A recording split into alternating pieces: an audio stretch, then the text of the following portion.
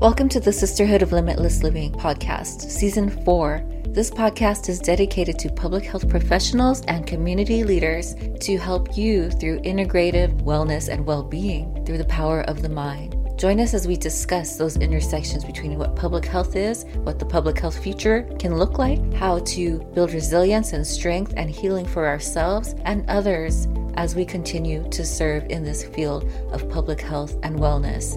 To learn more about us, visit our website at sl3podcast.com. We hope you enjoy this episode.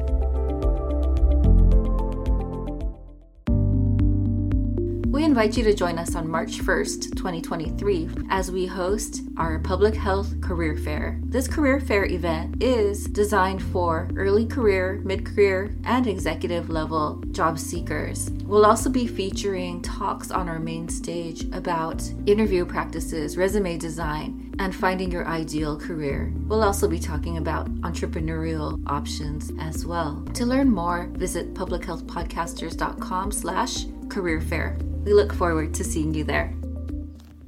Welcome to this episode of the Sisterhood of Limitless Living podcast. I'm your host, Dr. April Moreno. It's sunny and it's really nice outside, but today is one of those fatigue days that some of us in the chronic illness space do live with, but just getting a lot of great work done, just with a lot of rest. I'm your host, Dr. April Moreno, and today we're going to be talking about epigenetics and wellness for public health. That first of all, our thoughts impact our environment. And in the recent graphic that I created for Instagram that we'll be sharing for this podcast episode, it is also about how what we are within also creates what happens externally and in our community. So it's a really interesting time because we're talking about a lot of kind of what we used to call like new agey metaphysical concepts, but we're starting to see more and more that they are making a lot of sense and we can actually see them in actual like science, physics, wavelength, quantum mechanics, and so on. So it's a really interesting time. And the Sisterhood of Limitless Living podcast is our way of transforming or translating that into public health impact, because we're here to serve. We're here to make the world literally a more inhabitable, a better place for quality of life.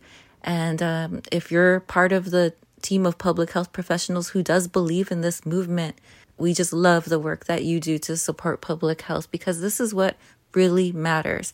A culture of kindness, a culture of support, and a culture of healing from within. How is it in a graphic that I share, that I mentioned, that a public health organization within that is not doing well would be able to serve and provide healing and wellness and well-being to the environment and the communities that they serve? It wouldn't make sense. SL3, the Sisterhood of Limitless Living, is here for our public health caregivers and anyone who really cares about well-being for people, the environment, and the world, and the universe. And we're here to cultivate that and support that for you, with you. One of the things that we wanted to talk about today is that fact that our thoughts do impact our environment. So when we think about us as individuals who work in the field of public health or caregiving or healthcare or whatever it is we do to serve others, how you start your day, the way that you approach your circumstances, the way that you think about daily living, if you're beginning with thoughts of joy and gratitude and love for one another, love for mankind, humankind, and well-being for others, overall goodness and humanitarian living, this actually can change the structure of your environment. So there is an interesting article or actual researcher, Masaru Emoto, who has done some really amazing studies on the way that our thoughts literally produce energy and produce physical appearance, manifestations of what those thoughts look like. So, I mean, from the most practical of things, like when I think I have an idea of a conference or a workshop or an event, it begins in the mind, right? You're thinking about it, and then you have a great feeling about it, you're excited about it, and then that gives you the motivation to begin to write it down, putting it into words, writing it down, and then actually seeing it come to fruition sometimes in very tangible ways. A lot of it does begin from the thoughts and the feelings that we have. So Masaru Emoto, his work was on thoughts and the resulting molecular structure of water crystals. You can see some of those in some of the articles online, some of the work that's been done by this Professor Emoto. And the crystals show you can have beautiful images of crystal, like snowflake designs. And then others are more disjointed and more scattered and more chaotic looking, depending on the types of thoughts that were projected onto these water droplets, these crystals. It's really interesting. So thoughts of joy, peace, happiness, and love created crystals that look like snowflakes, things that we actually enjoy looking at in correspondence with our thoughts. And then the crystals that were shared through anger or negative thoughts, worry, fear, they look a lot more jagged. They look a lot more harsh. And it really does align with the feeling of what we would perceive, let's say like a storm or a snowstorm, something that's very dangerous and scary and harsh. Those are the images of the actual ice crystals that resulted from thoughts of fear, thoughts of anger, and so on. So it is really interesting, the difference between healing and destructive thoughts. So today I also want to talk a lot about epigenetics. And what is epigenetics? It is really about the way that the external environment impacts our bodies, impacts our genes. How do our behaviors, how does our environment create changes? So you can have a genetic predisposition to a disease or something that impacts your quality of life, but it doesn't always have to be activated, right? It doesn't necessarily. So if you have a biomarker for a disease that could cause devastation and harm to the body, it may or may not become activated. And epigenetics is emerging as a field of how our thoughts and behaviors can impact our quality of life, our genes, our expression for disease or healing or youth or aging, and so on. It is a really fascinating time to understand the impact of our environment. So today with the Sisterhood of Limitless Living, we're talking a little bit about how we think from within and how it results in our environment. But likewise, how does our environment impact the way we are living and our quality of life and impacting our thoughts and behaviors? There is bidirectional impact of what's going on around us. We are impacted by this is no surprise in the field of public health, the social determinants, the environmental determinants of health, the commercial determinants, and the political determinants of health, and so on. Our external environment does impact the way we live and our quality of life. But likewise, how do we choose to filter? How do we choose to proactively decide what to accept, what to absorb, and what not to absorb? How do we protect and shield ourselves from whether it be a literal mask to air filters in the home, especially in communities that have really poor air quality? How can we protect ourselves? How can we protect our loved ones in our communities from the dangers of environmental toxins, for example? So there is just so much that we can talk about today in terms of epigenetics and how it really does impact the way that our genetic expression, the way that our bodies are going to respond to what's out there. But likewise, I want to start again with what we began to talk about the thoughts from within, the ideas and the concepts within, and the circle of how public health professionals must begin a culture of healing from within if they're going to be able to effectively make change to those huge problems that we continuously are seeing challenges to, like obesity, type 2 diabetes, hypertension, blood pressure, stroke, and so on. And, I will add the asterisk there that autoimmune disease is continuing to emerge.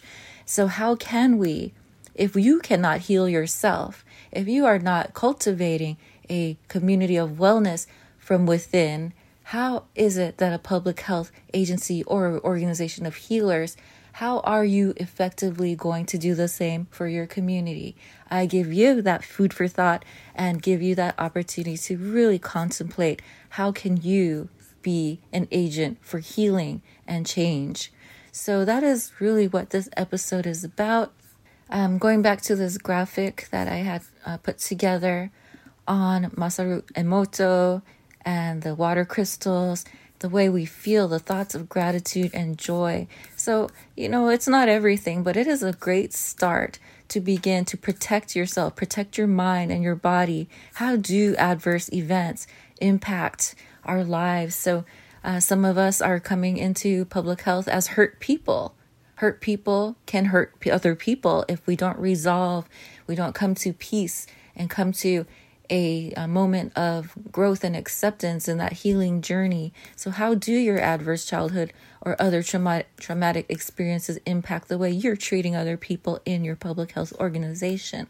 So healing, renewal, and equity are still very much needed in our departments and in our communities. How can you, as a public health professional, go out into the community and cultivate healing, begin from within?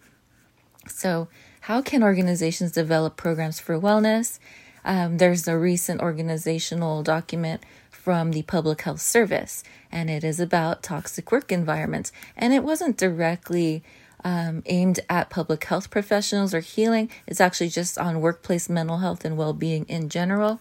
This is the 2022 Surgeon General's framework for workplace mental health and well-being, and it has 6 different pillars in it. Site on well-being and mental health, workplace mental health and well-being. If you go to hhs.gov/Surgeon General /priority/workplace-well-being /index, our workplaces play a significant role in our lives.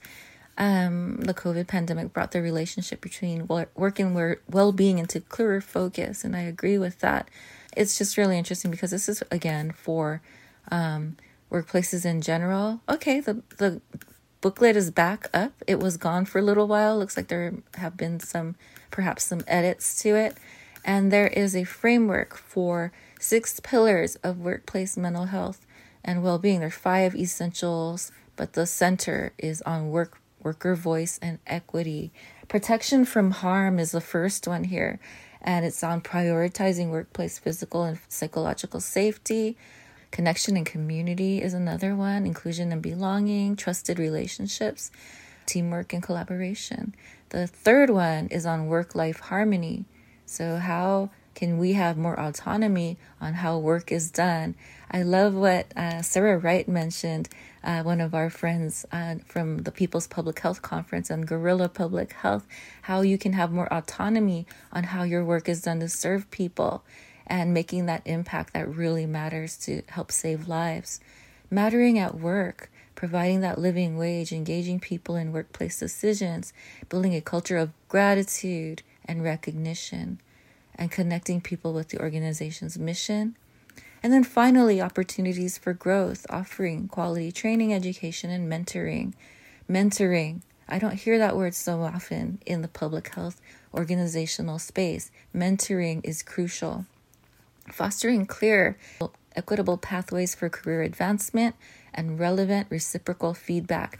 There's so much here that is designed for workplaces in general, but being in a public health profession, a profession of healing, a profession of wellness, social determinants of health protection, promotion, and so on, health education, shouldn't we begin with these cultures from within?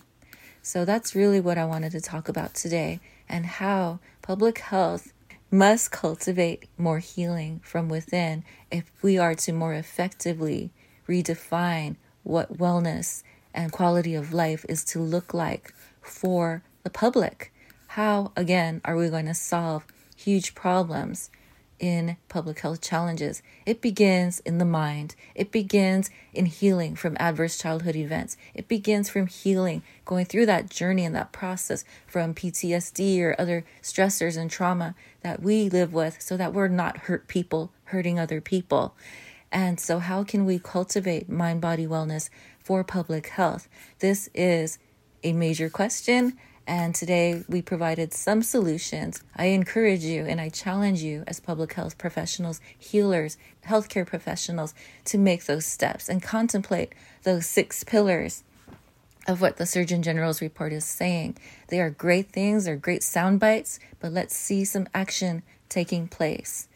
If you're in need of healing right now as a healer, public health professional, I do also invite you to join us at our upcoming event that's going to be taking place February the 18th at 12 Pacific. This is a Saturday. It's 3 hours of integrative health and wellness for public health and healthcare providers. In this workshop, we'll be guiding you through the principles of integrative health and wellness, how to gain that overall balance in your life for contemplative change, going through a self-assessment of integrative wellness needs. We'll go through a mind-body wellness exercise in terms of body scan, visualization, and mindfulness for relaxation. We'll go through some journaling, share discussions on those insights with our community attending that day, and then looking at your conclusion and your next steps to taking action for healing from within so that you can be a more effective and healing force in the field of public health and healthcare and caregiving wellness.